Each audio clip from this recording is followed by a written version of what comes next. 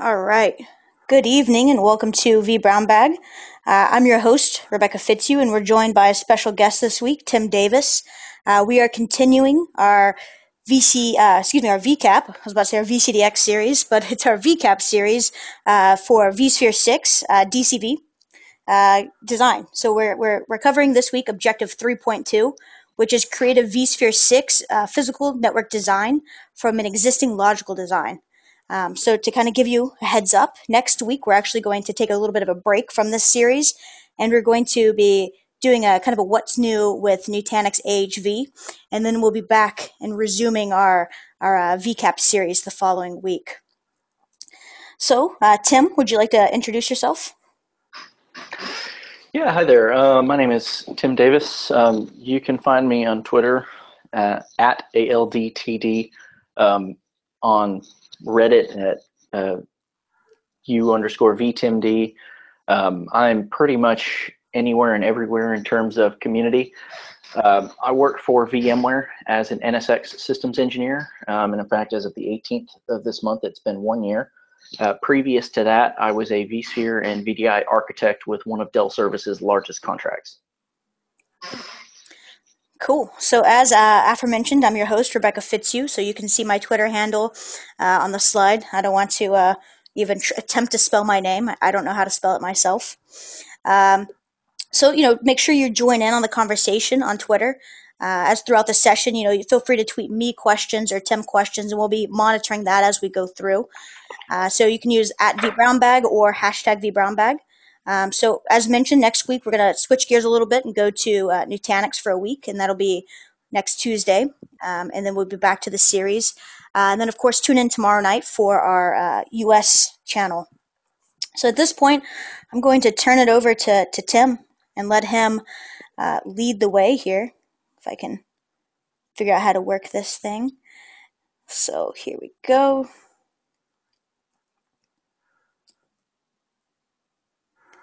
You should be good to share your screen. So, warning, you're now a presenter, so you might want to minimize all those things that I know you have pulled up. I already took care of that, don't worry. Sure. So, show this window. Perfect. Can you see my PowerPoint? I can, yes. Beautiful. All right. All right, so as you said, we're going to go through number 3.2 in the blueprint for the VCAP 6 DCV design exam. We're going to be talking about the physical network design made from an existing logical design.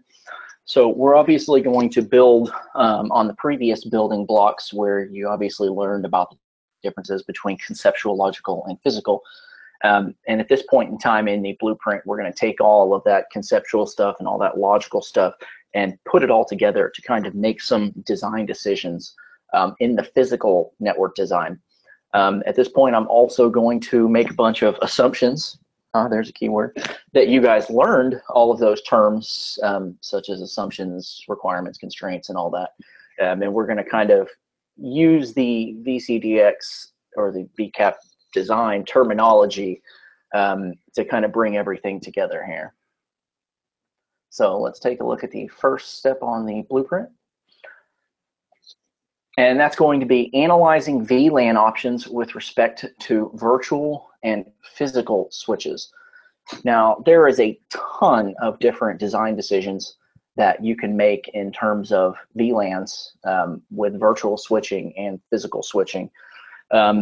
If you're going into an environment, a brownfield environment, where you've got a bunch of servers and workloads and things like that that are already deployed, and you're going to be migrating some of those workloads into your new design, you're already going to have a VLAN scheme or an IP scheme and stuff like that pretty much set up.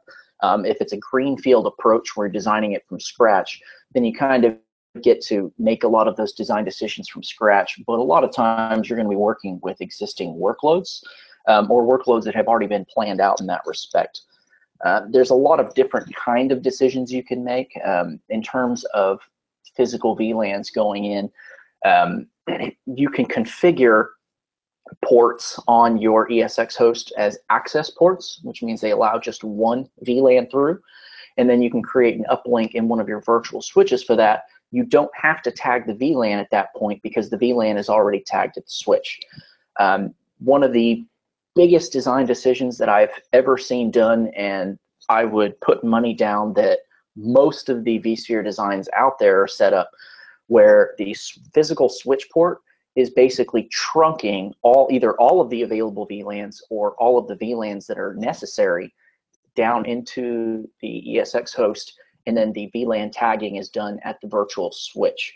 That is mostly the easiest way to get around having to work with VLANs, and that makes it to where your ESX admin or your ESXi admins can go in and just start creating port groups that have the VLAN tag on them, rather than having to go through to the network team and say, hey, we need a new VLAN, and then have them trunk it down, add it to the trunk, and then create the port group. It just makes it easy. That does also create some issues. If you were to say go and trunk all of the VLANs allowed all the way down to the ESX host, you're essentially throwing a ton of broadcast domains at the host. So all of those ARP packets and all those broadcast packets and everything are just sitting there hammering that host. If you kind of crank the VLANs down to where the only VLANs that are in that trunk are the ones that you know are going to be needed, you're cutting down a lot of that broadcast traffic. If you're going and just doing a single access port, then you know for a fact that the only VLAN going on that port is going to be the port that is allowed for that. The issue with that is that you can't really push multiple VLANs worth of traffic on that one port. So you would have to say that one port goes to one uplink, and then that's it. That's the only VLAN that goes through that. Rebecca, would you agree that you see a lot of people pushing through and just basically trunking everything all the way down and then doing the VLAN tagging at the virtual switch? Yeah, I mean, I would say most of the time, yeah, that's kind of the more standard configuration. But and everything you've said is absolutely correct. I would just sort of add that it all kind of goes back to the requirements that we've set forth originally. So you may have a requirement that says everything must be completely air gapped, and then you're going, well, VLANs don't even matter anymore, or heaven forbid, you may have a requirement that kind of insinuates that you need to use PVLANs, and then you have to start worrying about private VLANs, and then that really complicates your design. I guess the ideal scenario is what you described. Yeah, absolutely. And just so everybody knows, I am definitely going to try to lean on Rebecca here a little bit to give me credibility, as she is the VCDX extraordinaire host here. Um, Those are all so lies. exactly like she said, it definitely 100% comes down to your requirements. One of the biggest requirements that I see come through, and it's used as a crutch a lot, is requirement 01, make it easy to manage. And they do that by simply trunking all the VLANs down.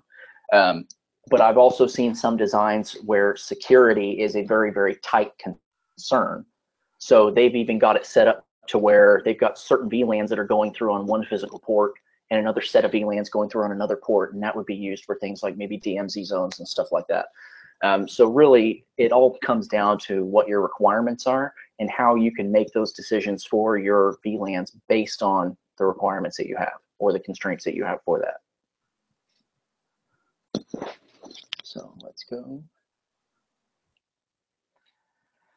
Given business requirements, determine the design for virtual network components.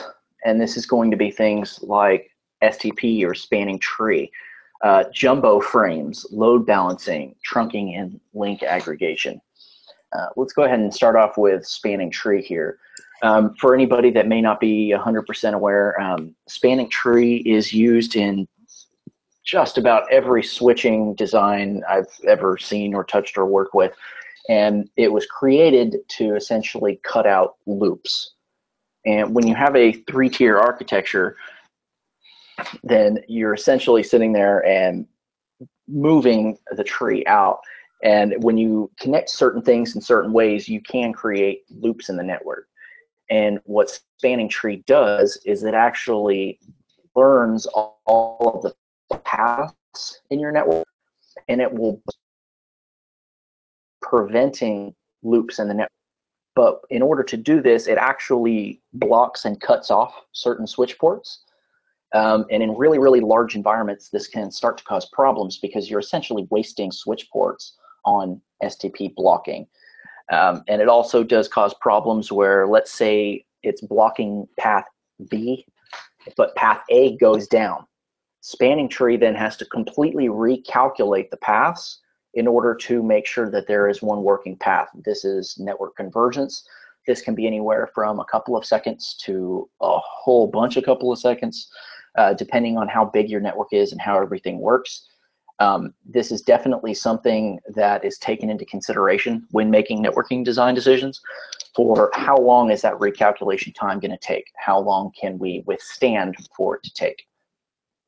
Now, there is a newer architecture in data center design these days called leaf spine, and that essentially makes everything a routing hop all the way down to the top of rack switch, so that every rack is essentially its own VLAN or its own subnet, and then you're routing absolutely everywhere. And there's routers at the top of rack going up to other routers in the middle. Those are spines, and the ones at the top of rack are leaf. Since you're doing routing everywhere, you actually don't have these loops like you would in a switching infrastructure. And with that, you can also use technology such as equal cost multipathing to kind of give you resiliency in your network without having to waste ports like you would if you were using spanning tree. Jumbo frames. Jumbo frames is a kind of a big deal. There's a lot of design decisions around that. One of the biggest ones I've seen is using IP storage. Jumbo frames is pretty much not necessarily a requirement for IP storage, but if you're doing high performance tuning and stuff like that, it's definitely a best practice. Lots of switch manufacturers these days, while they do have a lot of stuff that defaults to the 1500 MTU, a lot of them are kind of just throwing it out there and saying, well, here's 9,000, we'll give you that, go for it.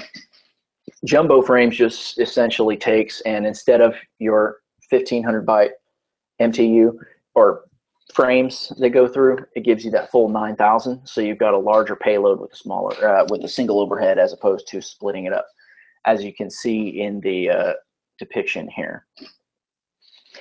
With jumbo frames, we see it also a lot in the NSX world. With NSX, doing virtual networking with VXLAN adds a 50 byte header to all of your frames. So rather than the standard 1500, we end up with about 1550 or so.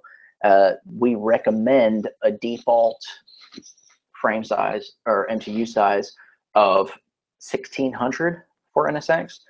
But most of the time we see customers either have jumbo frames already enabled, or they just go ahead and bump everything up all the way to 9,000 just because they can. There are also some networks that you will go into where making MTU changes across the board are flat out not possible for their network team. You may give them a recommendation to go to jumbo frames, but you've got a constraint that says we have to stick with 1500.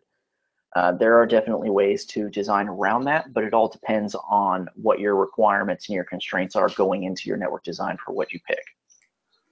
So this is where I will kind of differ from you a little bit, where I'll say, number one, I think the using, and this is just me, I told Tim I was going to give him, oof, it's really hard to not say bad words sometimes, isn't it?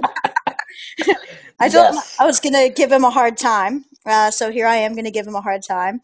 Uh, I think using the term best practice is a crutch, and we're all guilty of it. oh yeah, I'm calling Tim out, but I do it. I do it too because sometimes it's just easier to say the words that people want to hear, um, instead of having to really sit down and justify it. So, in terms of jumbo frames being a best practice, um, I will say maybe, right?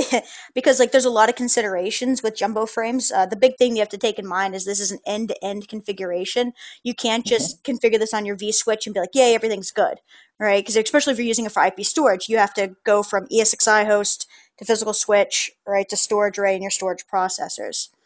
Um, Absolutely right. so that would be like a big consideration of jumbo frames, and Tim kind of hinted at it but I'm going to break it down, Barney style, as I like to say.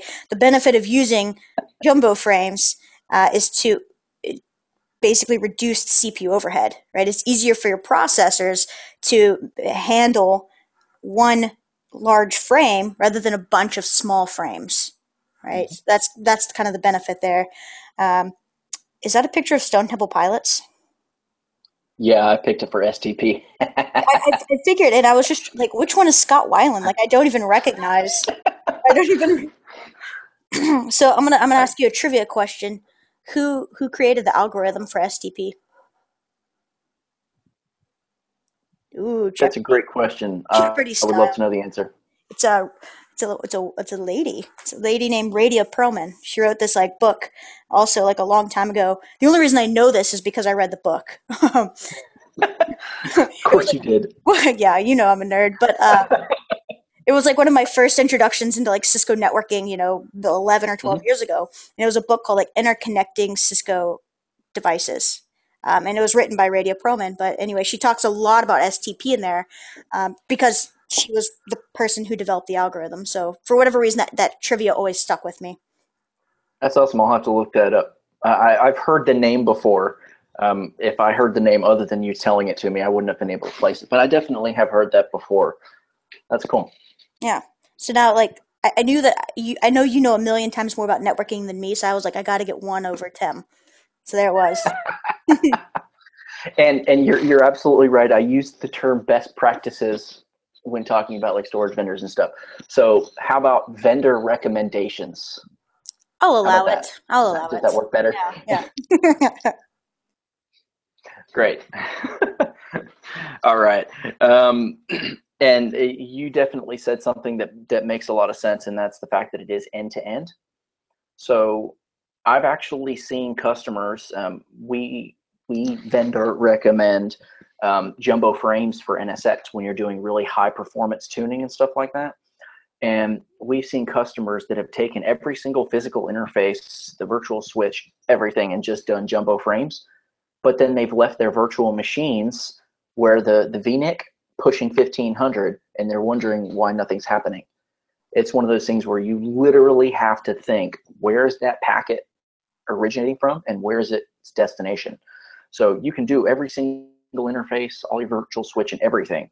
But if you leave 1500 sitting there on your virtual machine on the VNIC, it's going to sit there and it's going to split it into 1500 no matter how big the MTU is set on all the other devices. So you really, really have to take a look at that all the way through if you're really trying to take advantage of the jumbo frame. Absolutely. So load balancing. Load balancing for your virtual networking components. This is not your traditional load balancing like F5 does. Specifically talking about load balancing for your virtual switches.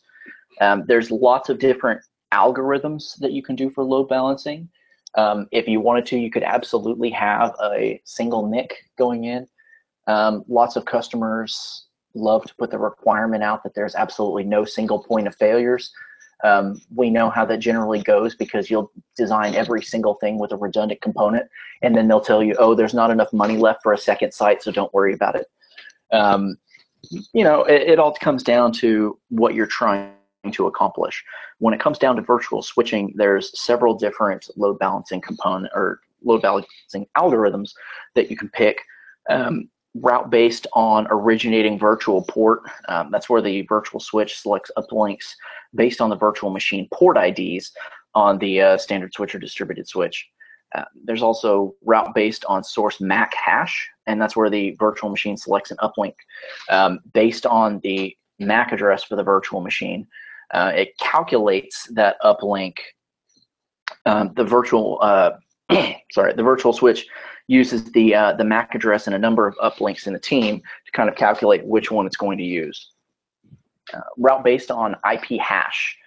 This is where the virtual switch selects an uplink for the virtual machine based on the source and destination IP address of each packet, and it just kind of hashes those two and then selects the port based on that. From what I've seen, that's a very popular option. That's used quite a bit. Route based on physical NIC load. This is very common and very helpful if you have links that may possibly get saturated. So what that does is that actually selects the physical NIC route based on which port has the most load in it. And what it'll do is if it notices that one link is a little more saturated than the other, it'll kind of balance that traffic across and start using the other one to ensure that you don't have one link that's 100% saturated and one link that's like 5% saturated. So it'll just kind of keep an eye on what the traffic looks like for there. There's also use explicit failover order. This is really not load balancing at all. All it's saying is it's got one active and one standby. You select which NIC you want to use for the active, and if that fails, it will go ahead and fail over to the second one. Trunking and link aggregation groups. So doing things like LACP on your physical switch. With link aggregation groups, you can kind of go ahead and set those up on the virtual distributed switch, and you can do things like LACP from the distributed switch, or you could do, say, LACP from the physical switch, where you're actually creating that port channel on the physical switch and then sending it across to your virtual distributed switch. Personally, for me, I prefer to let VDS do most of the work, and that's just because I'm a virtualization guy. Really, it comes down to what your requirements and your constraints are. You've got some network teams that may tell you that the network team wants to handle all of the port channels. So they'll give you LACPs from the switch, and you'll have to just deal with those as a bonded single link into your VDS. You may have some that say, we don't care. You can go ahead and select, LACP or whatever your teaming policy you want to do from the virtual distributed switch. All of that comes down to whatever your requirements and your constraints are for that. Are there any pros and cons for your load balancing policies? When you say pros and cons, like, so let's like things that may be better or worse? Yeah. Honestly, it just comes down to what you're trying to accomplish. There's some applications that don't necessarily like asynchronous traffic, so you may need traffic to go specifically in and out for each flow on one specific NIC. It all depends on what your application is for that. If you've got a habit of saturating one link over the other, you may want to use something like a route based on, or the physical NIC load for the route base. There's some requirements for NSX. Say, I'm going to use that a lot because obviously I know a tiny bit about it. With NSX, if you're doing multiple VTEPs, there's specific load balancing algorithms that you flat out can't use with multiple VTEPs, such as physical NIC load. If you're using two VTEPs, you cannot use load balancing for that for multiple VTEP. So you would have to use, generally we use a route based on IP hash for that. So it depends on what you're trying to accomplish with those specific uplinks. Okay, cool. Evaluate network redundancy considerations for a given design. I just said a second ago, you've got customers that will tell you that they absolutely will not tolerate a single point of failure. Everything needs to be redundant. But then, of course, at the end of the whole design, they tell you there's no money left, so they can't buy a second site. So you instantly have a single point of failure. Really, it comes down to what is actually necessary for your network. Do you absolutely have to have two of everything? You could have so little traffic that having two of everything is, overkill. You're spending twice as much money on something that you don't need. There's also a consideration of uptime. How much downtime can they actually withstand? They're always going to tell you that they need like 99.9s uptime and that they absolutely cannot be down for a certain amount of time. They just won't have it. But then if you actually start breaking that down and asking them, how much is an hour of downtime worth to you? Like, how much will you lose? I've talked to some customers that have absolutely no idea what their time is worth. They just know that it has to be up all the time. There's also considerations for, do you have maintenance windows? Is there a couple of hours every weekend that you're going to assign for non-SLA downtime?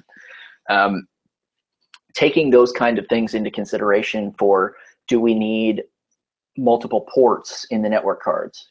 Do we need multiple network cards? Do we need multiple top-of-rack switches or top-of-rack routers, whatever you decide to go with in your configuration? How much of that do you actually need in your environment? Are we going to go with splitting our uplinks into our VDS? You just have to kind of take into consideration for what you're doing, how much traffic you're actually going to be pushing, how much downtime can you consider, and you can kind of design for how much you actually need. I've worked in some designs where it's been, you have an uplink from each one of the 2 top-of-rack switches into different network cards, so that you can have a top-of-rack switch die, you can have a NIC card die, and even down to you can have one of the ports on one of the NIC cards die. But I've also had it to where everything is just one all the way up the chain. It really depends on what you need for your environment. Absolutely. I think you kind of hinted around it, but it really goes back to the SLA, right? So what Mm-hmm. is the SLA, and and more importantly, what does the SLA cover, right? Because your SLA may only cover, for example, your compute infrastructure, and it may not even count against your network infrastructure at all. Or of course, Absolutely right. it may be fully encompassing, and then if they do need, for example, 99.99%, then you are looking at N plus one at a minimum. You may Mm-hmm. have a requirement that says like no single point of failure. So then if you have two, uplinks on a vSwitch that are coming from the same PCI device, you have a single point of failure, right? So that it's documenting potentially that as a risk if that's no other choice, if you have no other choice but to do that, documenting that as a risk and then mitigating it, right? So for example, having spare PCI devices on the shelf. Um, but I think you said something really important. It's really key, and I'd like to emphasize that it really. You said it really depends on what you're trying to protect yourself against, Mm-hmm. and so I think that's really going back to having like a good business impact analysis, right? Knowing exactly what it is you are trying to protect yourself from. And I think that's one big shift when you say you're protecting the business. Um, that's a big shift in mindset from going from, say, the VCAP deploy exams to the VCAP design exams. Um, you're not just necessarily thinking about, what does this nerd knob do and how do I know when to press that nerd knob? You're actually having to take the business into account and make decisions based on that. SLA is, I would say, everything. It's not necessarily everything, but it's important. You've got customers that when you start a design, they'll say, I need N plus one, but they have no idea what N plus one actually means in terms of cost or downtime. They just know, I want an extra one of everything. How Yeah. does N plus one actually equate in nines? What does it actually cost the customer for that downtime? Yeah, I mean that's my favorite. Is I hear that a lot. I'll hear, well, we need 5 nines of uptime, right? And so then you go, okay, well that loosely translates to, no more than 5 minutes of downtime in a year. Let's start pricing this out. Now we're looking at synchronous replication. We're looking at multi-site, and it has to be within a certain distance. And then you start telling them how much it's going to cost, and they're like, yeah, maybe we don't need that after all. Yep. So I've used the example already now that basically you design all these no single points of failure, and then it gets to the point where you're like, all right, so let's go ahead and talk about the second site, and they're like, What we don't second? have money for that right now. So you end up with a scenario where you're perfectly redundant all the way up through to the point where if that place becomes a smoking hole in the ground, you've got nothing. Yep, and and like I'm from the New Orleans area, and so when you go, oh yeah, we're only gonna have a single site, you're like, what? Or my favorite is we're gonna have a DR site in Houston or Baton Rouge. You're like, Yeah, business impact Everywhere analysis. where if New Orleans gets taken out again, so is Baton Rouge. Yeah, or like Katrina, where you have Katrina take out New Orleans, and then Rita comes by a week later and takes out Houston, which was Yeah. a DR site. Yeah, I mean, it's one of those things where you really have to feel out the customer. And I, I've seen people talk in terms of, do you need N plus one or do you need N plus two, or how many nines do you need?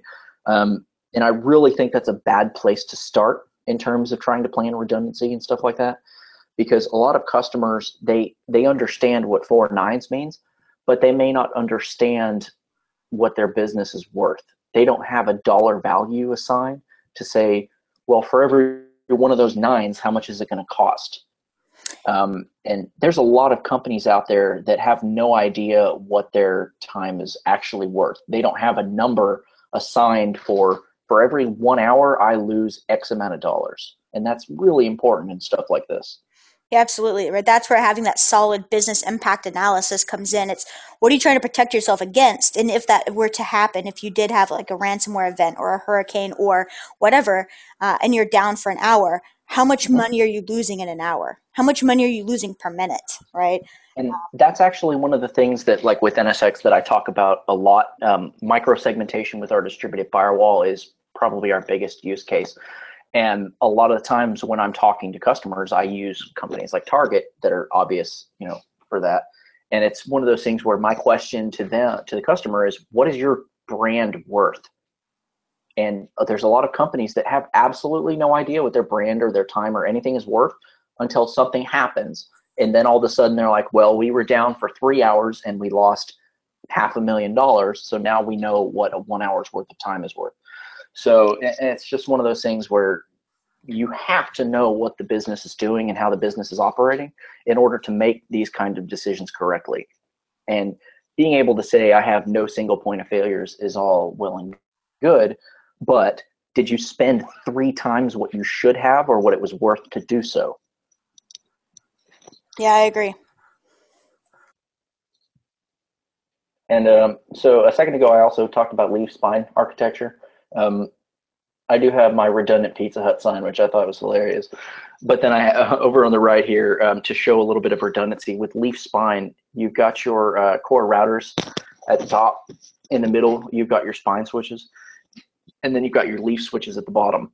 And that kind of shows that you've got multiple paths to get out of each of that. If you look at the bottom tier, sorry, those would basically be your top of racks. And if you look, you've got 4 connections going out of each one of those. If you use something like equal cost multipathing, which is essentially just saying I've got 4 different paths that all cost the same, quote unquote, I can use whichever one. If I lose one of those paths, I can just use another one. Um, that's definitely a good way of doing network redundancy, and that's a very, very popular network architecture for greenfield data center environments. It's been popularized by Cisco. ACI uses leaf spine and all that, but you can also do leaf spine without going the ACI route. It's just a really good way of kind of upgrading your network and taking a lot of the STP problems and single point of failure problems and stuff like that. So moving on, analyzing design for inclusion of network I/O control, or NIOC. Um, this is super, super important when it comes to networking designs, or at least it has been for the ones that I've been working on. Network I/O control allows you to kind of, I would say it's basically like a reservation like you can do for compute, but it allows you to set up a reservation, so to speak, for your network traffic. And this is on your virtual distributed switch. So you can have all of this stuff on it, such as vMotion management, IP storage, fault tolerance, VM traffic, and you can set up shares for it. And it allows you to kind of prioritize your traffic, kind of sort of like quality of service in physical networking, where you can kind of set a priority for what gets the most shares, so to speak. Um, so if you want to make sure that your vMotion traffic is always available, if you need to be able to vMotion things around a lot, management traffic is important. You don't want to kind of get involved with that. but you also want to make sure that you're not stepping on VM traffic. If you start to have network contention, you can kind of tell it which is more important. You can also set limits to where you can say my vMotion gets 15 shares, but I also want to limit that to 1500 megabits. So no matter what, even if it's running away, it's always capped at 1500. This is something that I see a lot in terms of using IP storage in designs, due to the fact that you want to make sure that you've always got enough traffic for that, but you're not stepping on anybody else's toes. Do you see that a lot, Rebecca? Yeah, absolutely. So, I mean, I think network I/O control is really important in infrastructures that are using 10 gig, and in some infrastructures that are using 40 gig, where limits really become kind of important here. Where you go, great, vMotion should not be able to use more than 2 gigabit per second. How do I do that? And network I/O control becomes the answer there. Personally, I think I try to avoid reservations unless there's a specific use case for them, just because of all the complications that reservations introduce. Uh, Yeah, absolutely.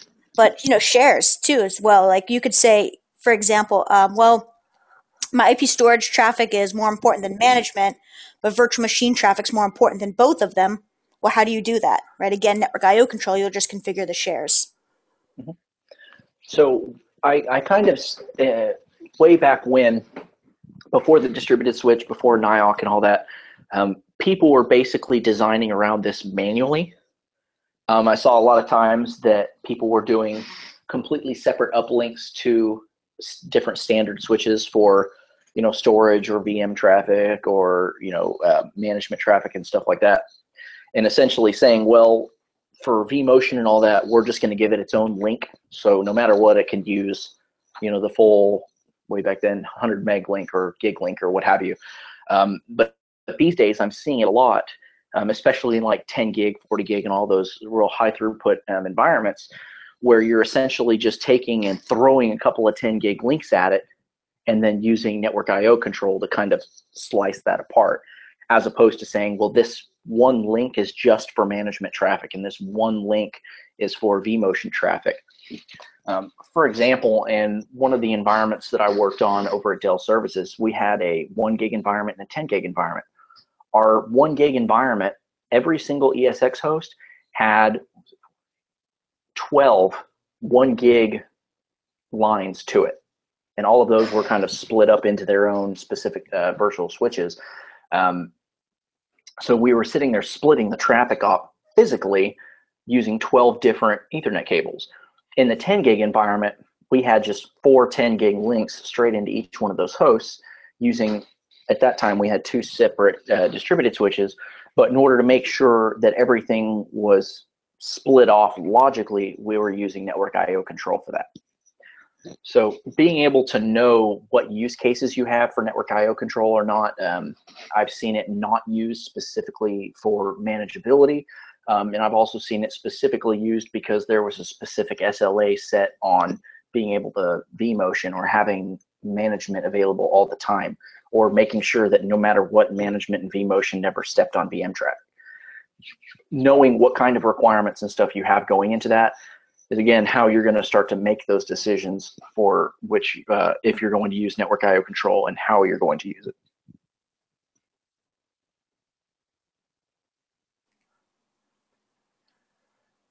So determining a use case for multiple TCP IP stacks. Where's the meme, Tim? Where is the meme? I had absolutely no idea what to put there. I tried to think of the most smart-ass comment I could, and I couldn't find something good enough to use. So I've where's the meme? never been so disappointed in you in my life. I know. I'm a failure. And I'm really upset that I didn't know there was ways to get GIFs in here. Otherwise, it would have just been like GIF City in here. So having to use JPEGs really limited me from my standard responses. So multiple TCP IP stacks. Up until semi-recently, no matter what you did, there was just flat out one TCP IP stack in an ESX host. You could have multiple VM kernels, but they always used the same gateway. Nowadays, you can set up multiple TCP/IP stacks, and really a good reason for doing that. Um, Obviously, I'm going to throw the NSX flag up here. Having VTEPs in your host, generally with the way that we have those set up, you're going to have VTEPs going to a separate gateway. You don't have to, but that's generally the way we see it.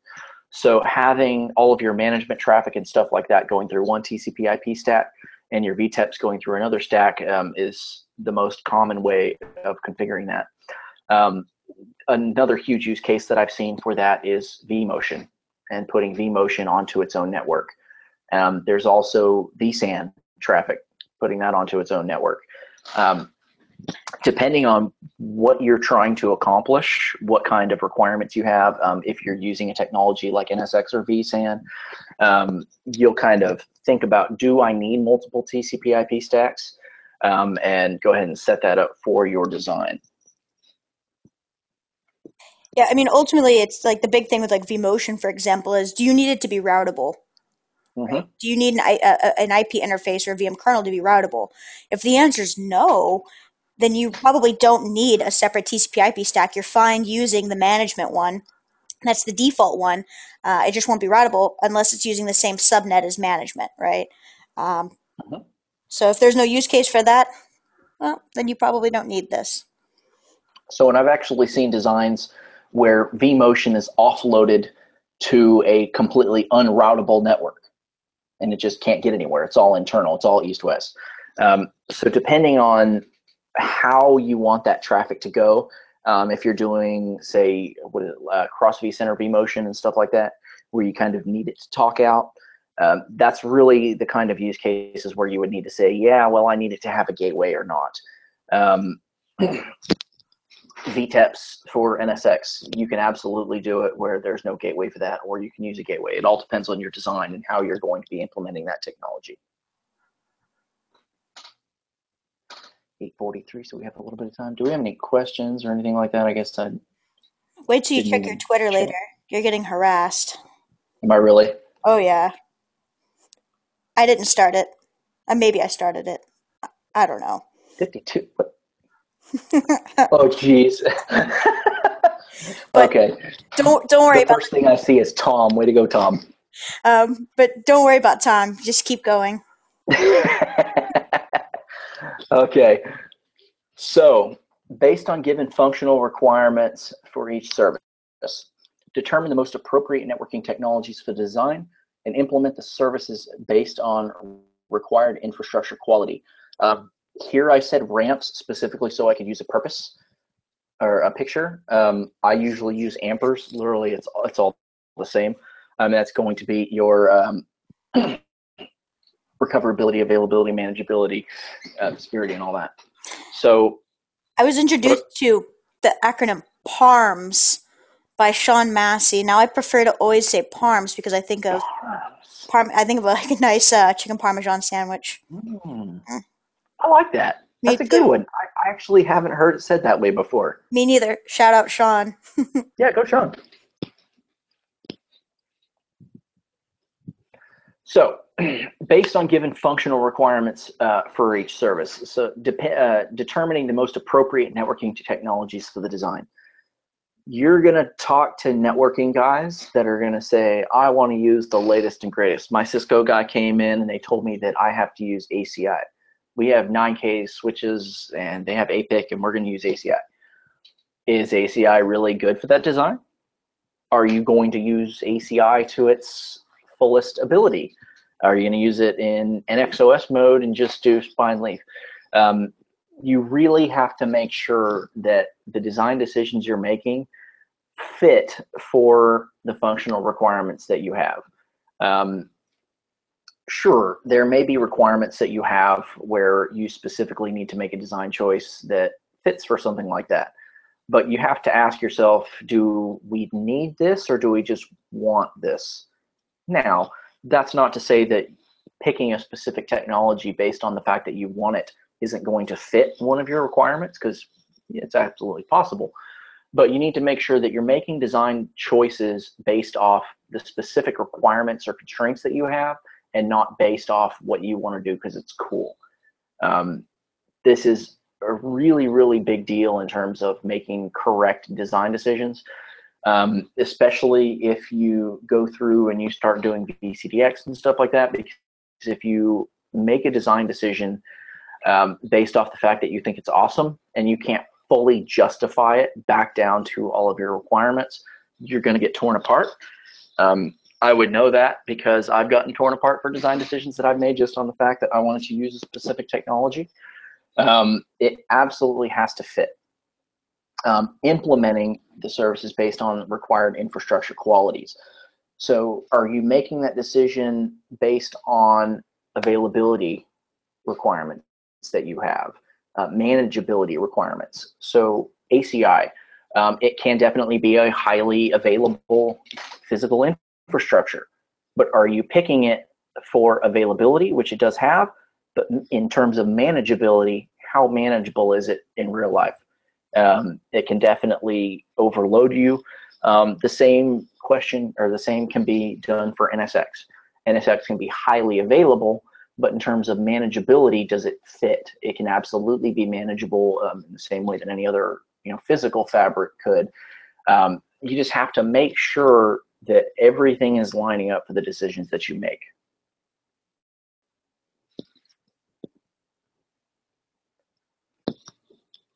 I had a notes page and I lost it. Oops. Okay. Mm-mm. Analyzing design for appropriate network teaming, team, Yeah, we got it. and failover solution. I just want everybody to know what the best team on the face of the planet is. That's the worst joke tonight. That is the best joke tonight. Who was that? It's Ariel. Oh, come on, man. No, this is the best joke tonight. I just want you all to know that this is the best one. Come on, I know it was a stretch for team, but come on, I got this. You're the only one laughing, my friend. That should be your answer. I don't appreciate where this has gone. All right, so when you analyze your design for appropriate network teaming and failover solutions, we've talked about some of the different failover policies and stuff like that. Knowing exactly what use cases fit some of those. Do you have an application that your traffic has to come in and out of the same thing? Can you have asynchronous situations where you're going in one link and out the other? Knowing exactly what the workload you're designing for does is really how you answer those questions. And that brings up a point that I wanted to mention, that really when it comes down to making designs and stuff like that, your workloads are the most important. When you're an admin messing with nerd knobs, doing all this kind of stuff, making sure the infrastructure is up, everything is all well and good. When you start making design choices and doing designs, it's all about the workload. It's all about the application. It's all about the business. So you really have to know exactly what that looks like to start making choices on, do I need to load balance my links? Do I need to have it just explicit failover so all traffic is going through one for the other? I've absolutely seen designs where explicit failover is used just based on the fact that they had enough throughput for one link. A downside to that would be that there is a tiny bit of downtime when that link fails over. Depending on how everything is set up will determine how long that is. Generally, it's not long, but it is there. Determine network security and firewall requirements for a virtual network design. So this is one that I talk about a lot in my daily job with security and firewall. In your data centers these days, most of the time you are taking traffic and you're physically steering it to a firewall. You're hairpinning traffic, even if the two VMs are on the same host. You're taking that traffic from one VM, you're sending it out to a firewall, be it on the edge or somewhere in your environment, and then you're hairpinning the traffic right back to the destination VM. And that's only if you're doing east-west firewalling and stuff like that. Network security is by far one of the most important things that we've seen these days, whether it be for things like PCI compliance, HIPAA compliance, and stuff like that. You really have to take all of that into consideration when making design decisions.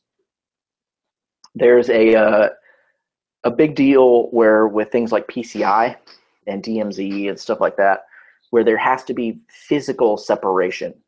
So you see infrastructures where you've got entire stacks of physical networking gear from the top all the way down that are air gapped or split off from the top down, so that you know for a fact when your auditor comes in and takes a look, they say, "Yep, those are split. Those are split." Then you're good. But with newer technologies like NSX, you can have different zones existing even on the same host using things like our distributed firewall, where you're able to kind of split those zones across without having to actually physically split them. So you kind of need to take into consideration what technologies you're going to be implementing or what technologies you have the ability to implement to make those decisions. If you've got a series of auditors or internal compliance that says you absolutely have to split the networks off physically, then you're going to be making a decision where you may even have separate clusters in your environment that go all the way down for PCI and non-PCI.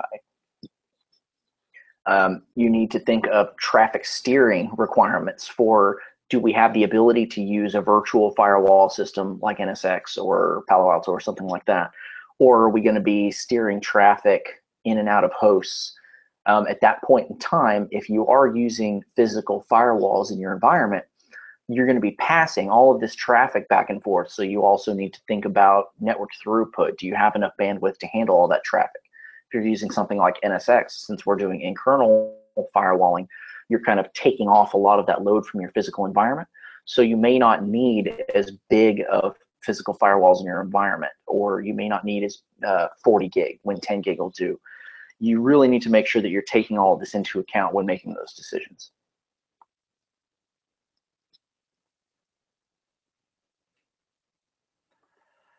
Based on service level requirements, determine appropriate network performance characteristics.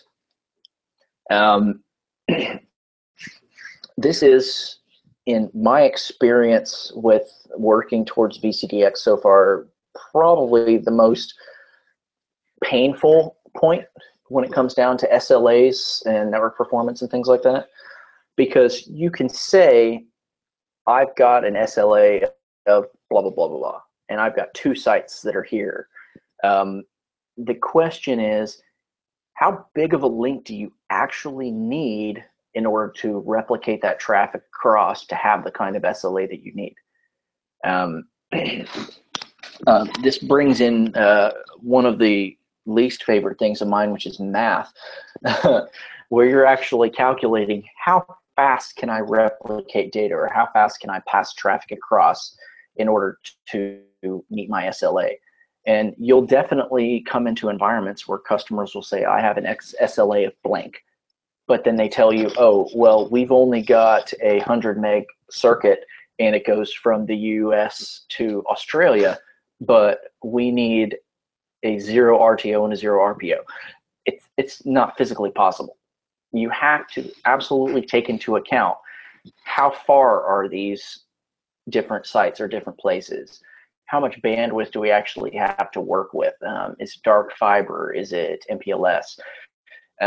Being able to quantify for sure, when I build this together and I start pushing traffic and data across, will I physically be able to meet my SLA?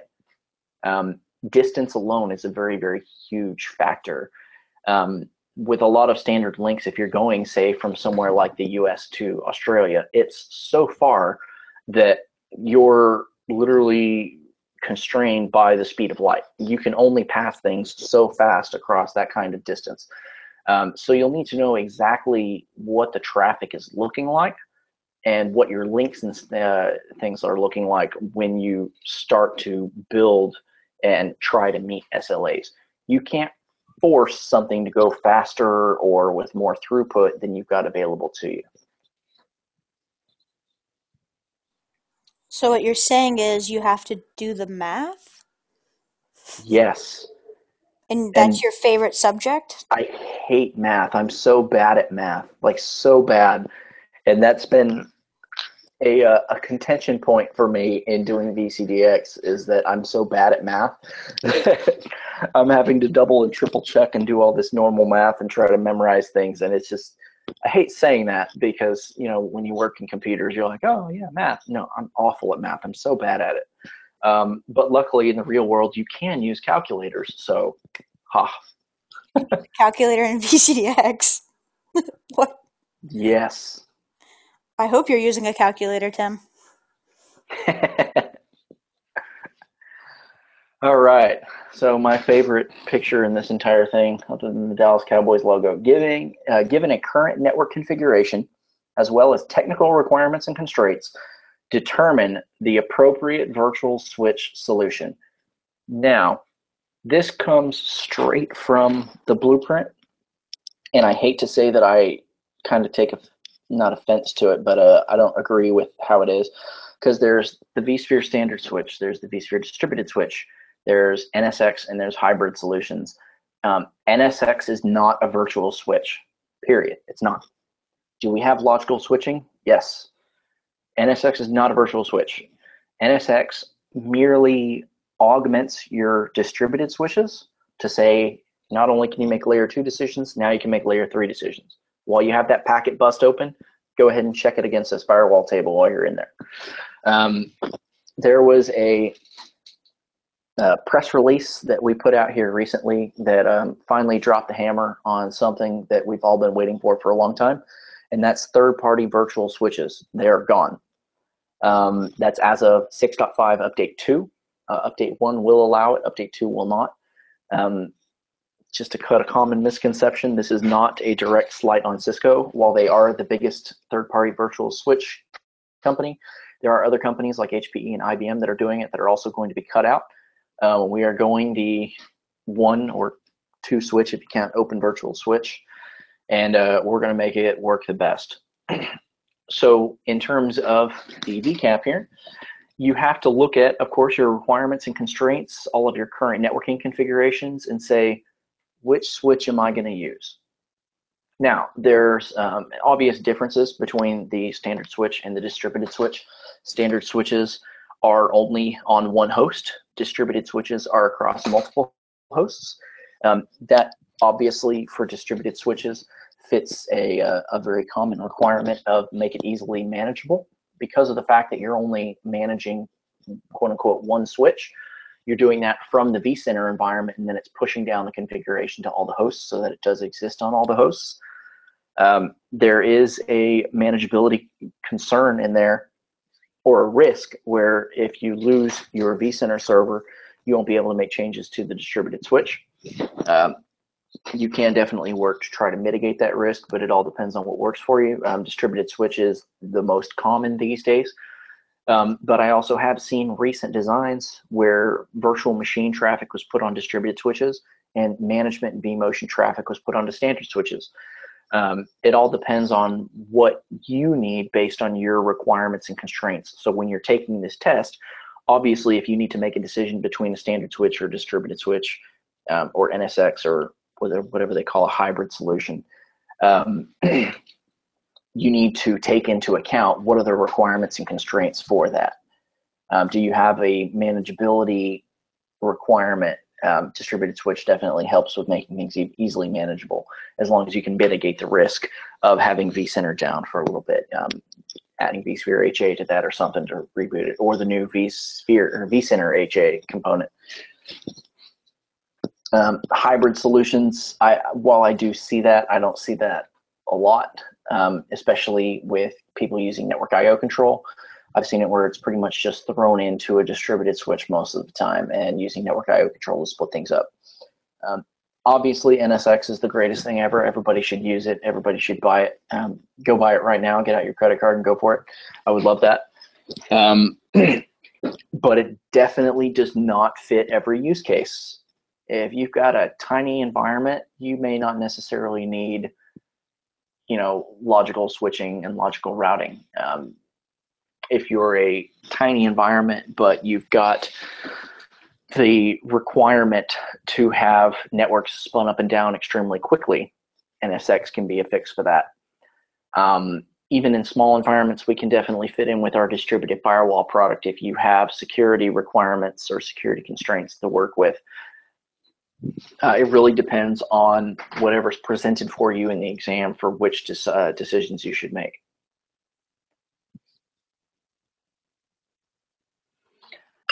Based on existing logical design, determine appropriate host networking resources. So I've said network a million times in this.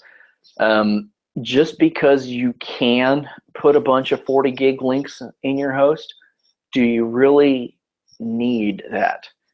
Or can you get by with 10 gig links or even 1 gig links? Going through and figuring out exactly what kind of requirements you have.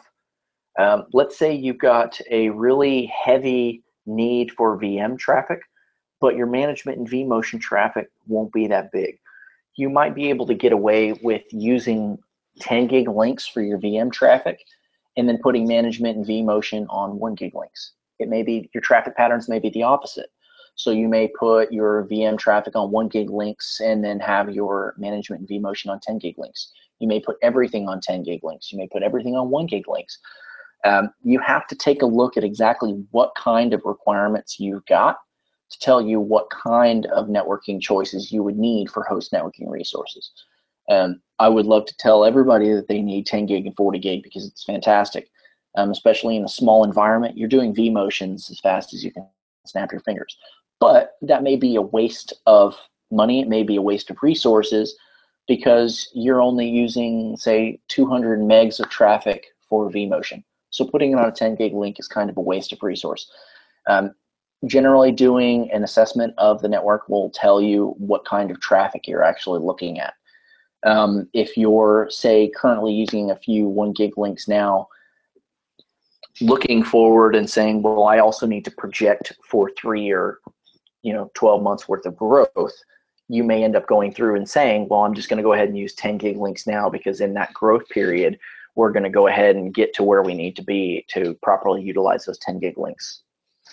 Definitely everything you need to kind of take down. And if you haven't noticed, not just today, but in every single series here for this VCAP design exam so far, there are 50 billion different design decisions you can make. Every single little nerd knob or choice you can make is something that you need to be able to link back to your requirements, to your constraints, and all that.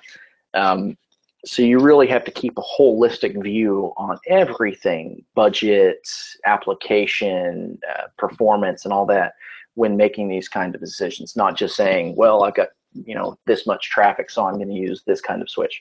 Maybe that doesn't necessarily link back to another one of your requirements, or it completely goes against one of your other requirements. So you kind of have to make those decisions based on everything holistically.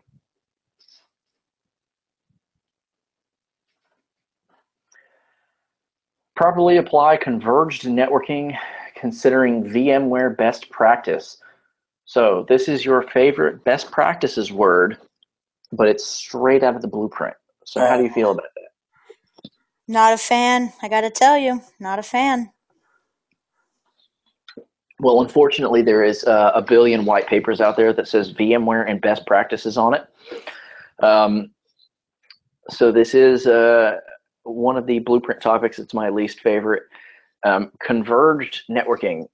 We hear converged a lot these days with hyper-converged, and that's just basically shoving everything into one box and making it work. But there is definitely a big difference between hyper-converged infrastructure and converged networking. Converged networking is using your one physical networking for both LAN traffic and storage traffic. You see this a lot in things like the UCS chassis and stuff like that. Using things like fiber channel over Ethernet. And when you're doing converged networking considerations, what the big thing with that is going to be traffic. How much traffic do you have going through? Doing a study to say how much of my LAN traffic do I have? How much storage traffic do I have? I need a link that's big enough for that. What kind of performance do I get from doing that? Do I have a requirement that says I have to use this or I don't necessarily have to use this? A lot of times you'll see where there's an aging fiber channel infrastructure. And I've seen customers that just want to try to get away from that as opposed to refreshing that hardware. They want to go for an IP storage so they can make a design decision to, say, use 10 gig networking or 40 gig networking infrastructure so that they can do their storage traffic and their LAN traffic all on the same physical equipment as opposed to having a physical networking infrastructure and a fiber channel infrastructure for storage.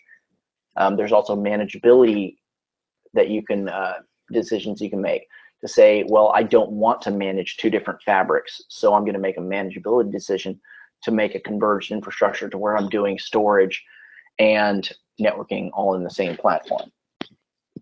When you're going through and you're doing the CAP design exam, you may have some requirements that will link back and you'll go, hey, I know I need to take and mix this and use the same fabric. So you'll build the design based on that. And it looks like we're 7 minutes over here, but I think that's it. Finish. In. We're done. So one follow-up question. What's the square root of 64? False. Wonderful. Thank you very much, Tim. Before we close it out, I want to turn it over. Does anybody have any questions? I haven't seen any questions so much, but you do have some Go Cowboys support from Cheston. All right. He's My the only man. one. But if anybody else has any questions, please feel free to go ahead and type it out. And we're opening microphones. Dun dun dun.